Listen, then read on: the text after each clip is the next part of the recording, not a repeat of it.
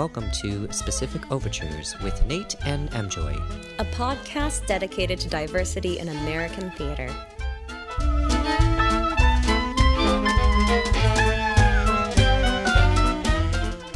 Today's guest is our very own Nate Braga.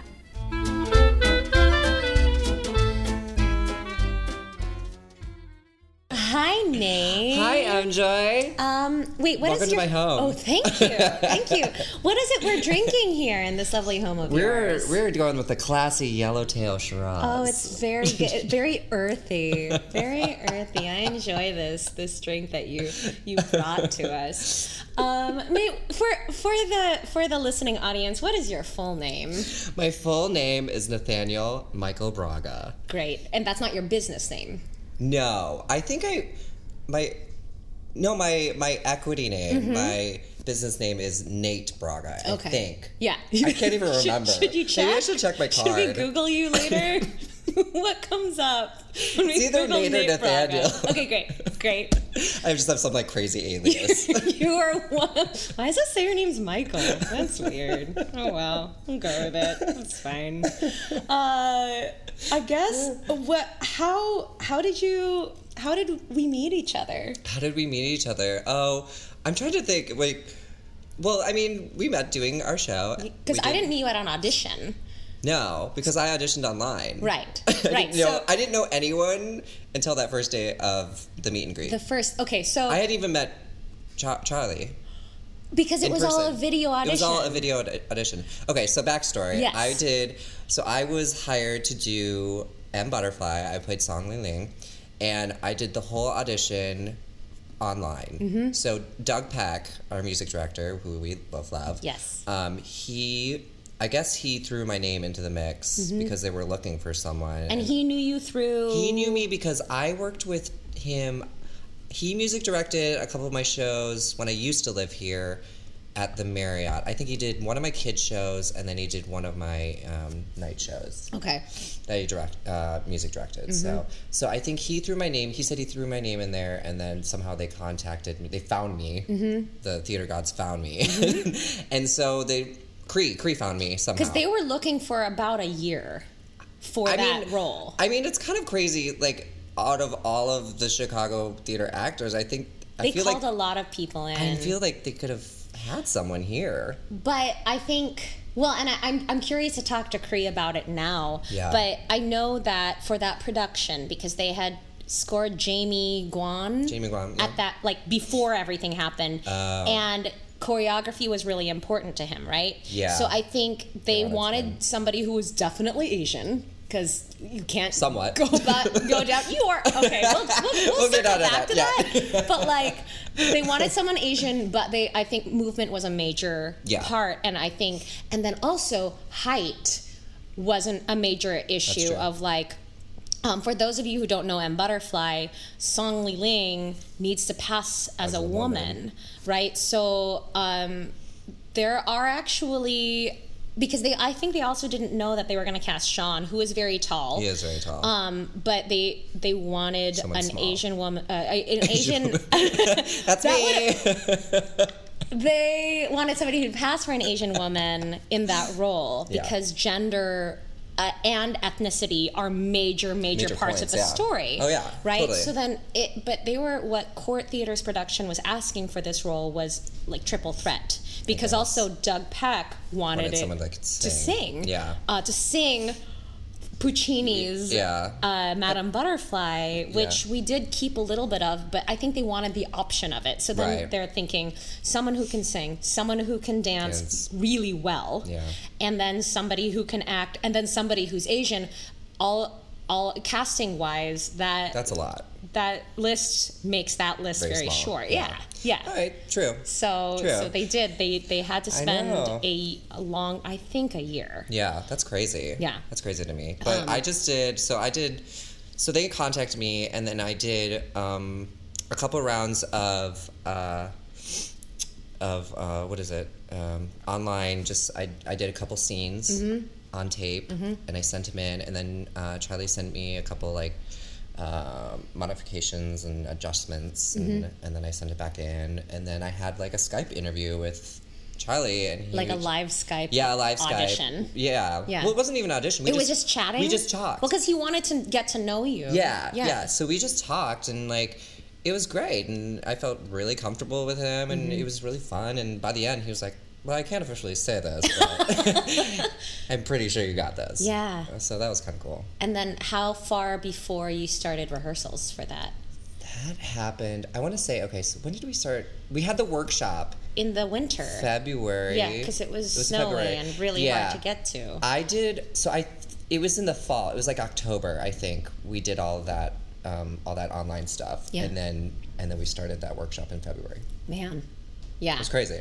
And then we did 1 week of a movement workshop with Jamie, who is this. I mean, what is his resume? He's done everything. Well, he's done almost all the major productions of Madame Butterfly, yes. of M. Butterfly. M. Butterfly, yeah. But he went through the Cultural Revolution. He is like Peking opera, dance god. Yeah. Like he knows all the movements to all the things. Yeah. And I think he will just outlive all of us. But so that workshop was specifically, I think they got a grant for all of us to work as much as we can. Yeah. And also for us to read the script. Mm-hmm. A table read out first loud. Day, yeah. And that is when we met each other. I guess that was the first day. Both of us were so scared, though. I was terrified. Were you terrified? I was terrified. It was my first lead role I've ever done. Up until that point, you just done. I've done ensemble work and like bit parts and even in college? Supporting. Yeah. Really? Yeah. Huh. In college, I only did one show at my college. I was very lucky. I worked professionally in college. I didn't actually do. So you were making theater. Money. Yeah. Doing what you were going to school for. Yeah, I was very lucky. Yeah. And granted, like, my school didn't cast me in anything, so I was Is that why you went outside? Yeah. So you did try to get cast at school? What were you auditioning for? I mean, my undergrad was in musical theater, but I auditioned for the plays and the musicals, and I got cast in one musical my senior year. What show was it? I did Ragtime. I was in the immigrant chorus, so I really didn't do that much. Oh my God. I played a child, like a little child, and like I had, a Greek mother and then an Italian father, and then they made like some mixed, Asian baby. Sure, I buy it. Wait, you went to Columbia? I went to Columbia College. You went to Columbia, and you got cast in one play. Yes. Wow. Okay, and cool. hence me going out and auditioning. Yeah. My whole thing was like, you know what? If I'm not going to get cast here, I'll just go professionally. Absolutely. And then I booked. Yeah. I booked professionally, and that's how I started my career. In musical theater in Chicago, you were making money already as a professional actor. Well, I got my equity card the summer after my junior year of college. I went down to the Muni St. Louis. Mm-hmm. And I auditioned with like hundreds and hundreds of kids, and I was like, "What am I doing? Yeah. I don't know what I'm doing." And somehow I got cast, and their whole mantra was like, the Muni is like for college kids that are going to New York. Oh. So their whole mantra was like giving, these big musical theater schools students their cards so they can go to New York with their equity cards. That's very generous. Yeah. What was that first show? I did 3 shows my first season there. The first show I did there was King and I. Sure. And then I did Wizard of Oz, and then 7 Brides for 7 Brothers. That was my first summer. Which is a heavy dance show. Oh my God, that was crazy. It was so much fun though. Oh, I bet. It was ridiculous. Yeah. And now it's really funny looking back on that. We were just crazy kids and very, very talented. Like all the people there I've gone on to like huge New York careers. Huge New York careers, and like everyone's kind of branched out now. Sure. But musical theater, like mainly, they've been working steadily. Yeah. Yeah. Like I know this guy who's done like 5 Broadway shows now. Jeez. And like so there's very accomplished people. It's a great way to work that out though. Yeah. Because in New York, right, it's so hard. It's so hard. You need an equity card. You have to get an equity card to even be seen. Yeah. So that's so crazy and so different from Chicago. Yeah, it really is. Yeah. It's totally different. Because if you have your equity card and they don't know you here, then it's hard to get into the room to begin with. Yeah. But luckily you had Chicago connections when you when you came back, and that's what brought you to court. So circling back to that movement rehearsal when we had that first read through with all of these like Chicago celebrity stage actors, what were your thoughts? I was terrified. I was terrified and so intimidated because coming back to Chicago, like Chicago is an acting city. Like everyone is as first an actor here, which I love because that's what everyone should be. Absolutely. You have to be an actor first. No matter what kind of like theater you do. If you're a dancer, if you're singer, you have to be able to act. Yeah. The good ones can. So just knowing that and seeing all these very accomplished people surrounding me. Yeah. At a tiny table. And me like in my first, big role. Yeah. It was intimidating. Yeah. I was very, very intimidated. And it took me a long time to feel comfortable. Yeah. A long time during that rehearsal process. I mean, and we had to go through previews where things changed all the time. When I think I remember this, you did have a dialect to begin with, right? Like at that first read through, you were kind of playing with it? I was playing with it. Yeah. I was playing with it. I didn't know what I was doing, but I was just like, I was just kind of going with what I knew and kind of, which wasn't that much, but I was just playing with it. Had you been asked to do a dialect previous to that? In a show? Yeah. I guess. Or at auditions? I'm trying to think at auditions. Not that many times. I just it's really interesting being, a mixed race actor because I either get called in for very traditional shows and because mainly my background is musical theater. So a lot of it is there's so many traditional musical theater shows. Yeah. And so I don't get asked to do a lot of accents there. But then I get called in for King and I. Right. And that's very specific. And they want something. Yeah, they want something ethnic. And then, but also in those situations, I'm standing next to people. There was a guy, I did a production of King and I, and there was a guy actually, he was Thai. And I'm like, I feel a little uncomfortable, kind of I don't really belong here. But so yeah, it's very interesting. The more and more, we do theater and more it's, I don't know, I'm more aware of it, I guess. Right. What is your actual mix? Okay, so my dad was born in Taipei, Taiwan. But he's actually technically only half Chinese, and then my grandfather was Portuguese. Oh. And he worked for the American government. I think the CIA. He was. Whoa. Yeah, he was a linguist. Wow. He really did. He did speak 8 languages. That's so cool. So the family moved around Asia a lot because they worked, for the American government. So they ended up in Okinawa, Japan, where there's a huge American base still to this day. Right. And that's where my good dad grew up. And so Interesting. Yeah. So he went to Catholic school, so he spoke English at school. So he was, fluent in English since he was a little kid. And then at home, they spoke Cantonese. Oh my gosh. Yeah, and they lived in Japan. Wow. So he does know all the things. Yeah. And then... so then he immigrated here. He was the first of his family to immigrate to the States. And so he went to college here. And he got his master's in social work. And he met my mother in Minnesota. My dad actually went to the seminary in Minnesota. And he met my mother at while he was starting the seminary. What was he wanting to do? He wanted to be a priest. Oh my gosh. Well, clearly that did not happen. It did not happen. He met my mother. So yeah. Sorry, church. Bye.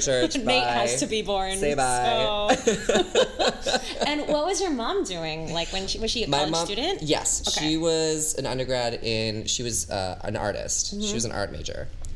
She was a visual artist. Amazing. Yeah. That's. So art was always going to be in your blood no matter what. Oh yeah, she was. Yeah. Well, she played the piano. Oh. And she was a visual artist. Awesome. So she was very creative and Yeah. So yeah, but my dad's very theatrical. He's so much more theatrical than I am. Yeah. He's the life of the party. As a person. He is the life of the party. Everyone loves him. Amazing. Gus. Wait, what's Gus? That's his name, Gus. But people call him Gus? I do. Oh, that's amazing. Oh, wow. Wait, so where was I going with? Okay, so the role of song. Okay. It's iconic, right? It Did is. you know anything about it? No. Going in, because like No. Here's the thing: Asian American male actors. Yeah, that's one of the roles that they think they can do. Yeah. Past a certain age, they can't. Right. So like was there any pressure or anything attached to that at all, or maybe you were freed by the fact that it wasn't in your repertoire? I didn't know very much about it. Mm-hmm. I just knew it was based on like Madame Butterfly, the opera, and so when I started researching and started looking at it, I'm like, oh crap! So you increasingly got scared. Yes.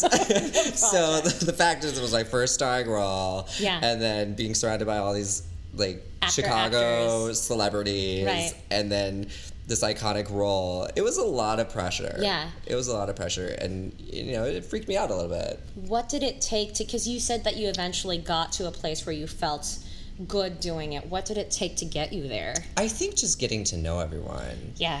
That's a big part of it. Just feeling like a cast and like a community. And I think we all bonded we got very close by the end of the show. Sure. I mean, we were all doing something that we were scared of. I think that was a huge thing. I don't think I was the only one. I think everyone was scared of something in that show. For those of you who didn't see it, and shame on you for not seeing it, but probably you saw it because you're a smart person. Because we were in it. Because we were in it and we're amazing. I'm pouring you more Shiraz for the audience. Yeah, can you hear that? It sounds just decadent. I even got an aerator too. It's amazing. It's making me want to go to the bathroom a little bit, but maybe you can edit that out because that is not classy. We'll have like an intermission. It's not classy. Bathroom intermission. But where was I going with too much Shiraz? We were talking about how we're all deathly afraid of something. Everyone was afraid of something. I think. What were you definitely afraid of? This is not an interview. Oh, okay. It's about me. This is about me. This is about you. No, but I think because we started with that workshop where it was movement, right? Yeah. And you are a dancer, not first, but you are a dancer more than a lot of us were dancers. I cannot walk in a straight line. That's not just because I'm drunk, but because I can't walk in a straight line. So you had that edge coming in, right? Because we had that read through, but it was such specific, different movement than what I'm used to. Really? It was a foreign language to me. So, I mean, having a dance background was helpful. Helped, yes, definitely. And I mean, we were doing things with flags, with like spears, and like most of that didn't end up in the show because of safety. But there is a thing. Every show has a journey. Mm-hmm. But did you find yourself during M Butterfly going through like personal things about ethnicity and gender, and because it asks all those questions, and I think that's also why people as audience members don't like it, because it makes us ask those questions, but you had to live in it for a few months. Like, what did you go through? Huge. Well, it's so funny because I grew up in Minnesota, and I never really thought I was a minority, if you will. In Minnesota, you didn't feel that way? I didn't feel that way. That's good, and that's great, actually. Maybe I was just oblivious to it. Or maybe you were in a safe place where you didn't feel that way. I didn't feel that because, my dad, granted he's from China, but he's totally assimilated to American. He's American. Yeah. And he has a Minnesota accent now. He's like, oh yeah, oh my God. And so side to side. Oh yeah. Yeah. So it's just, I never really thought of it. You consider yourself an American. Yeah. You identify as what? Midwestern. Yeah. I'm totally Midwestern. Yeah. So I never really thought about it. And then as I grew older, I went to college, but then I got scholarships for being a minority, and and now definitely in my career in theater, realizing that, seeing people try to put you in those it's boxes, and just one of them, and I'm like, but I'm not just that, I'm also these other things. Right. So I think it's been more prevalent ever since. I think M Butterfly brought up a lot of those questions because of the script. Because of the script, yeah, and and my ethnicity. Yeah, I think it's definitely an issue. And I know, here's some backstage talk. I know that you had issues with didn't an audience member come up to you after a show? Yes, I had So an audience member came up to me after, and he was Asian, and he didn't even know I was Asian. He didn't even think I was Asian. What did he say? I can't even remember exactly what he said. I think he said something to the what are you? Are you even Asian? I think here's what I'm remembering, and correct me if I'm wrong. Yeah. I think there was a stupid, and I'm not going to name names, but a stupid newspaper who reviewed the show. I heard about. My dad told me about this. Yeah, because your dad is like on it. He's on it. I'm like, Dad, don't tell me these things. I don't want to know. No, but I mean, and I wish he hadn't. But like, I think this is what happened. A stupid Chicago periodical. Sorry, this is gonna like lose me work. No, it's not. Whatever. It's a podcast. Who cares? No one's listening. No one's listening, or everyone's listening. Reviewed the play and said they couldn't even get an Asian actor to play the role of Song. I know. Or something like that. Yeah, they did. And I think that man who came up to you in between shows, like after a show when you're just supposed to say good job or whatever, or avoid eye contact, those are the two options. Yeah. He came up to you, and I think, because I saw you after, he said, "So you're not Asian." Yeah. Like as a statement. Yeah. And I'm like, no, I am. Right. I mean, what do you say to that? Yeah. I don't know. It just really caught me off guard. Right. And it actually happened because I got hired to play Song again at Indiana University right after. Right. So I went down there, and that also happened to me down there because they have a big Asian population at IU. And so we had a talk back, and there was all these Asian actors that came, and they were like, "Why did you cast someone that's not Asian?" Oh. And I was like, oh my So God. what did you say? What do you say to that? Like in a large-scale conversation like that? Well, I actually said, like, this is exactly what our play is about. It's about perceptions of the East versus West, and what you think is appropriate and what you think we should be, you know? And it just had to do with everything we were talking about in the show.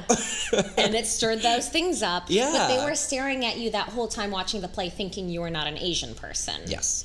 And to that weird man after our show's defense, he might have been basing that on that periodical that says, maybe. And if you read it in print, it must be true. Yeah. This actor is not Asian. Yeah.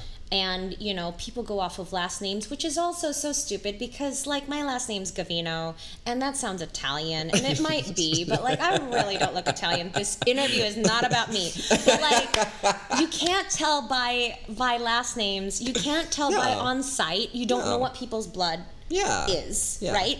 But do you ever feel like, especially since then, does the question of, are you Asian enough come up? Oh yeah, that comes up a lot. When I remember one of my last auditions in New York, I went in for an Asian show, and I was standing there, and I went to the dance call, and the choreographer was like going through everyone, and he came to me, and I danced, and then he just like looked at me, and he looked me up and down. Oh God. I was like, oh, what are you? God. And I knew exactly what he was thinking, yeah. you know? Did he say anything? No, he just looked me up and down, slowly. And I was like, ew. I was like, what are you doing? What are you doing? You can't do that. Right. But he didn't say anything. He didn't say anything. But he said everything. But he said everything. Yeah. So it comes up even in unspoken situations for you. Yeah. I mean, what does it mean to be Asian? Like, what is Asian enough? I know. Like, well, that's a huge thing. Like, I think I don't know. My whole thing right now is in our country, it's even more of a melting pot now because everyone's mixing. So many people are mixed race now. Right. Which is awesome. Right. Yeah. Which is so cool. But everyone is seeing black and white. Or if I don't recognize you as what I think of Chinese, you're not that, right? And that's not the truth of our country, right? And I think we should be able to identify with different parts of our heritage, and and it helped me, like doing that play. It really made me more educated about, Chinese culture, Chinese theater. And how to talk about it. Right. And then, I didn't know anything about the Peking Opera, which was, amazing that art exhibit. Remember the art exhibit we saw? It's so beautiful. Well, and so many traditions come from that we didn't know came from that. Yeah. Yeah. But it makes you aware. And, here's a question. To get less heavy and dramatic. Okay. What stereotypical Asian things are you? Are you good at math? Do you play an instrument? What are the Asian stereotypes? If you are Asian enough, what is the checklist and what do you check off? Yeah, I have some stereotypes. I grew up playing the violin. Perfect. I still play the violin. Great. That's pretty Asian, right? Really Asian. Even though it's a European instrument. Yeah, right? but did you do Suzuki method? I did Suzuki. You did Suzuki I did all of them. Great. I did all 1 through 8. So I played the violin. I was good in school. I was a very good student. I played a lot of sports, but that's Midwestern. Sure. Did you get Asian red face? No, I don't. You never got Asian red face. No, I don't. Fascinating. I think that's the mix. Drink and drink that's and drink. That's the mix. Thank God for my mix. But this is a podcast, so even if you got Asian red face, they can't No one would know. We'll tell them that nothing happened. It's fine. It is a thing, but then there's that dual responsibility of if you go see a show and it's set in Asia, and you look at a cast that does not look remotely close to it, what is your emotional reaction, or do you have one? If you're an audience, if you're an audience member and it's supposed to be a specific ethnicity, kind of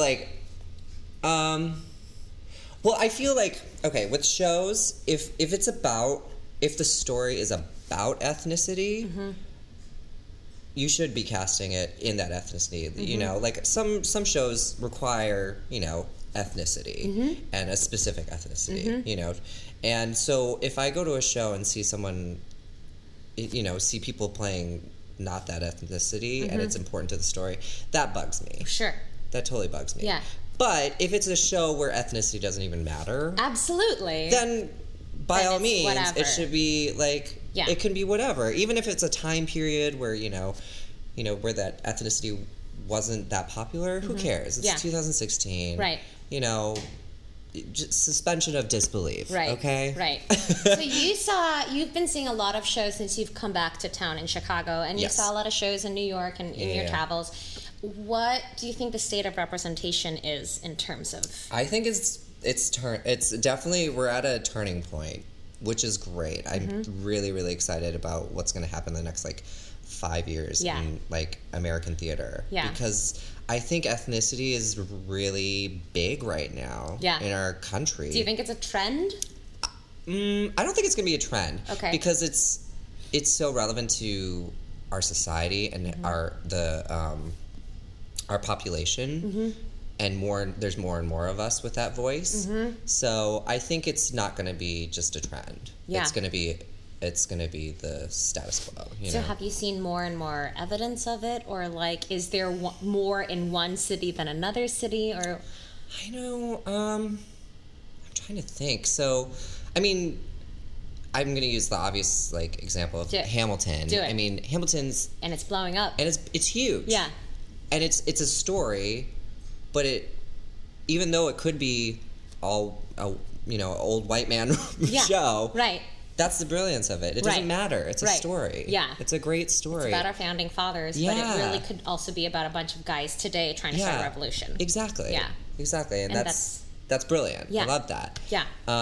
So I think it's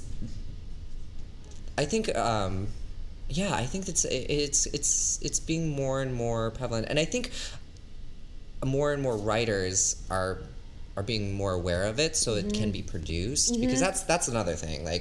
There needs to be the material. Lin-Manuel Miranda insisted on it. Yeah, and so there needs to be more people like that, and thank God for him for starting that. Yes. So hopefully more people will follow. People who create their own work can insist on things. Yes. And that is something that we can be empowered by. Yeah. So you are hopeful? Oh yeah, I'm totally hopeful. That's good. I'm totally hopeful. I mean, what did you want to do when you first started performing, what was like, oh, I really wish I could do this part? Well, it's funny because... and I'm sure it's changed. It's funny because, like, I didn't grow up doing theater. What did you... I grew up playing sports and music. Did you think that you were... What did you grow up thinking you were going to do? I always thought I was going to be a gymnast. As a profession? I was so...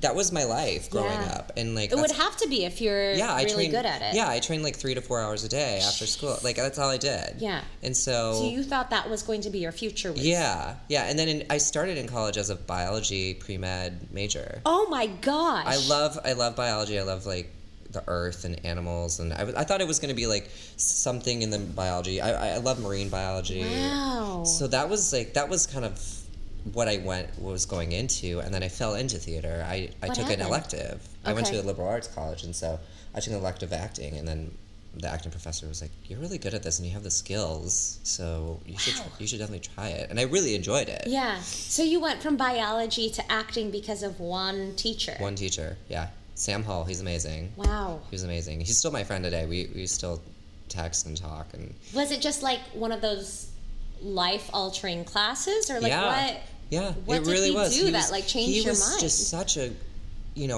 good teacher, good professor, and like he really dug deep for each of us in the class, and we really created amazing characters and amazing work in all different ways. And he was a great director. I did a production with him in college, and so yeah, I really haven't done a lot in theater. It's funny because I always say I don't even know theater I've been in. Basically, but that's true of lots and lots of actors. So you were not alone in that. So I feel you've only read the scripts that you auditioned for or are in. Sure. Yeah. So I feel like what I love about being here in Chicago is that I can see so much theater, and there's so much new work, and like storefront theaters, and like you can learn a lot. You can learn a lot by watching. What excites you, like in theater? In theater. What excites me? Like, good storytelling. Yeah. That's what hooks you. Yes. Yeah. Yes. If it's not a good story, I'm out. Sure. I think that's the biggest thing I'm realizing now. I'm like, you have to have a good script to give a good show. Yeah. To keep the audience captivated. Absolutely. And also, there's acting, and there's definitely that part of it. And, I just recently... But it starts from there. It starts from there, like really captivating your audience with a good story and a good arc. So that's what I've been like kind of focusing on, and on my, what I like in theater. What was the last exciting thing that you I've saw? seen? Yeah. I would have to say La Switch. Really? Yeah. So La Switch was at About Face. What was it about La Switch that hooked you?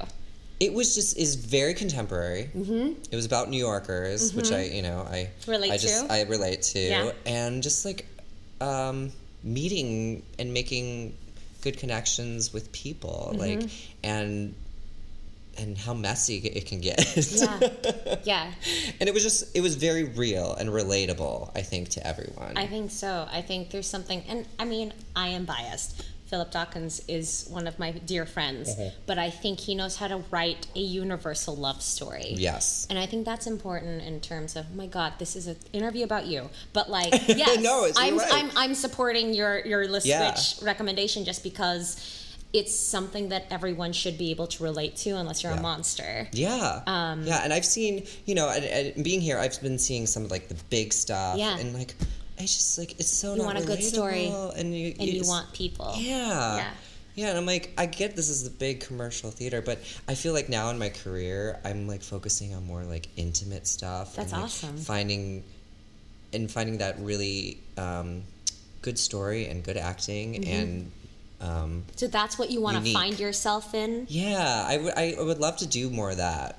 I mean, it's funny because I'm like on the opposite sides of the spectrum. I like intimate, small theater, or I like big blockbuster, spectacle epic stuff. Yeah. And that's the stuff I like fit into with my abilities, I feel. Sure. Yeah. So. But it's also like, it's a good sign if that's what excites you as an audience member, and then you find yourself in one of those shows, then that's where you're supposed to be, right? Yeah. Where would the Sorting Hat in Harry Potter sort you? What house would you be in? Oh my God, I don't know Harry Potter.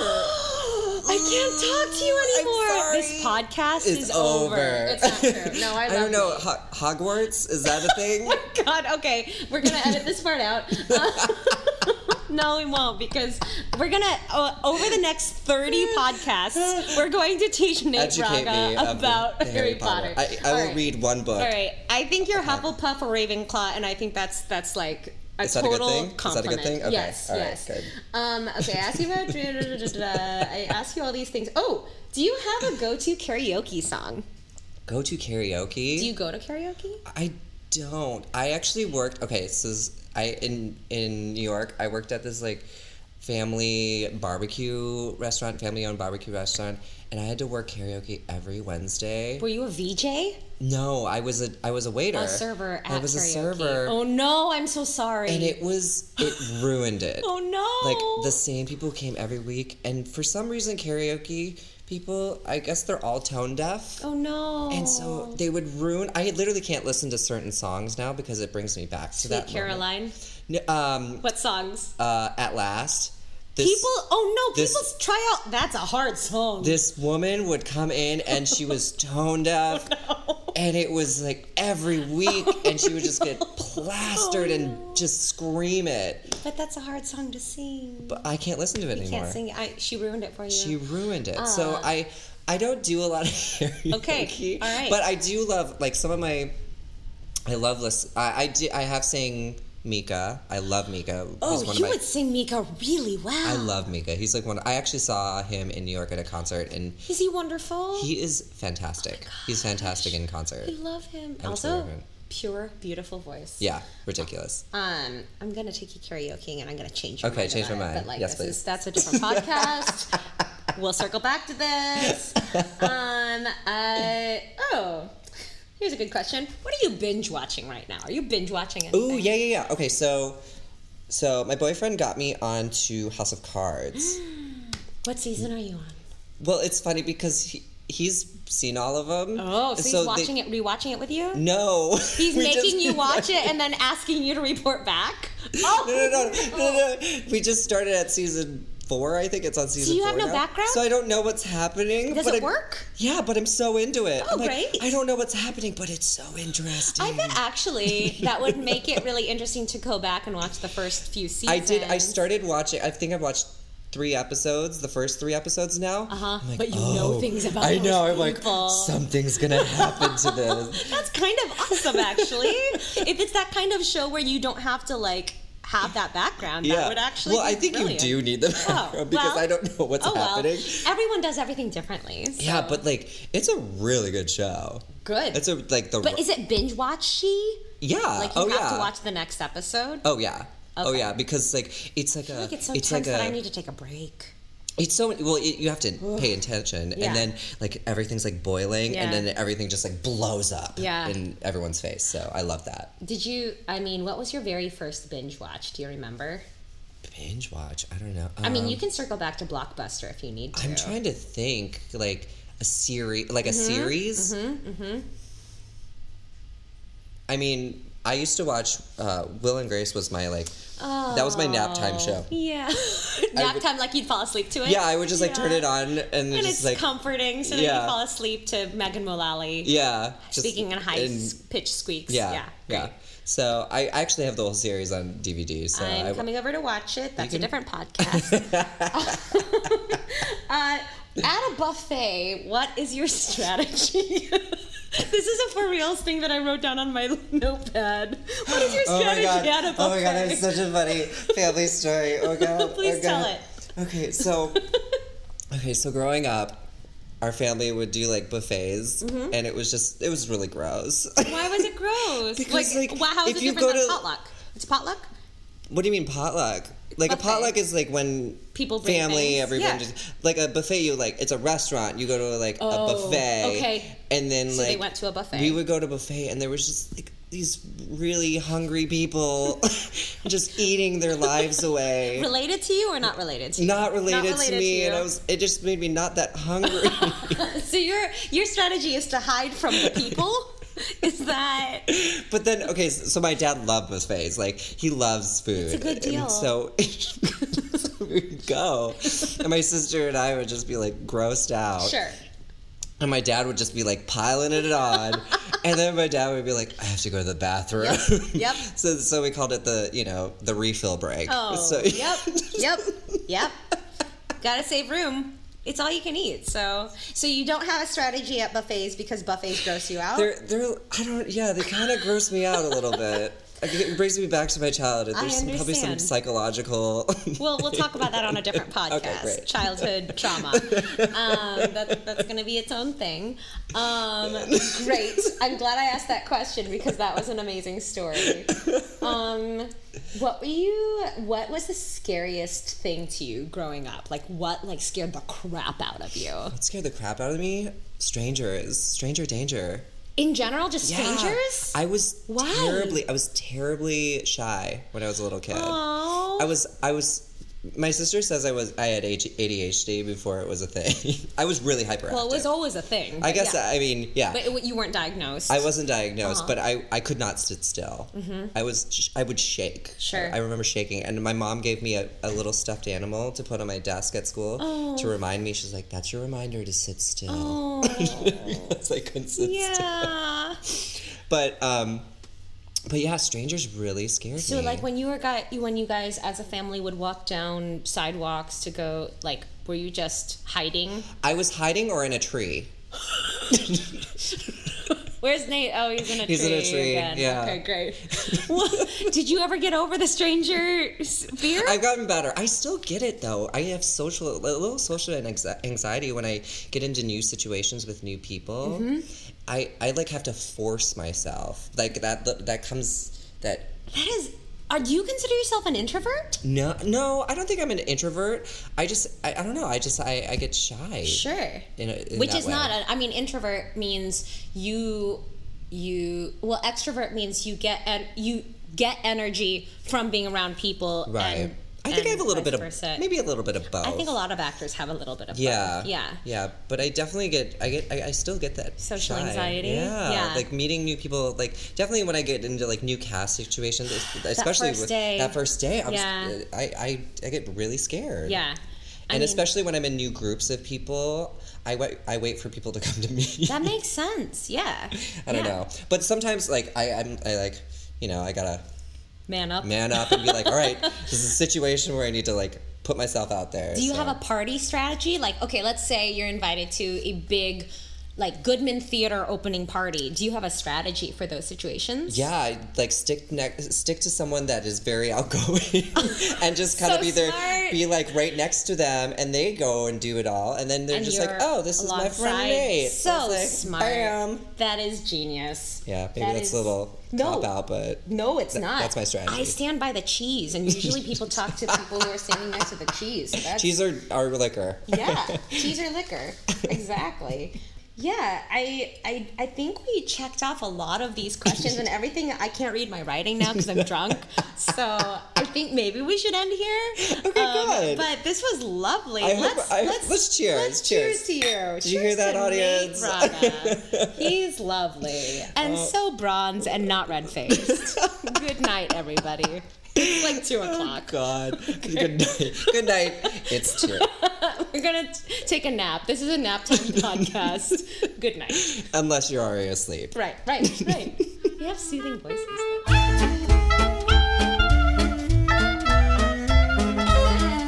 Thanks for tuning in to Specific Overtures, a podcast dedicated to diversity in American theater. Tune in next week where I interview our very own M. Joy Gavino.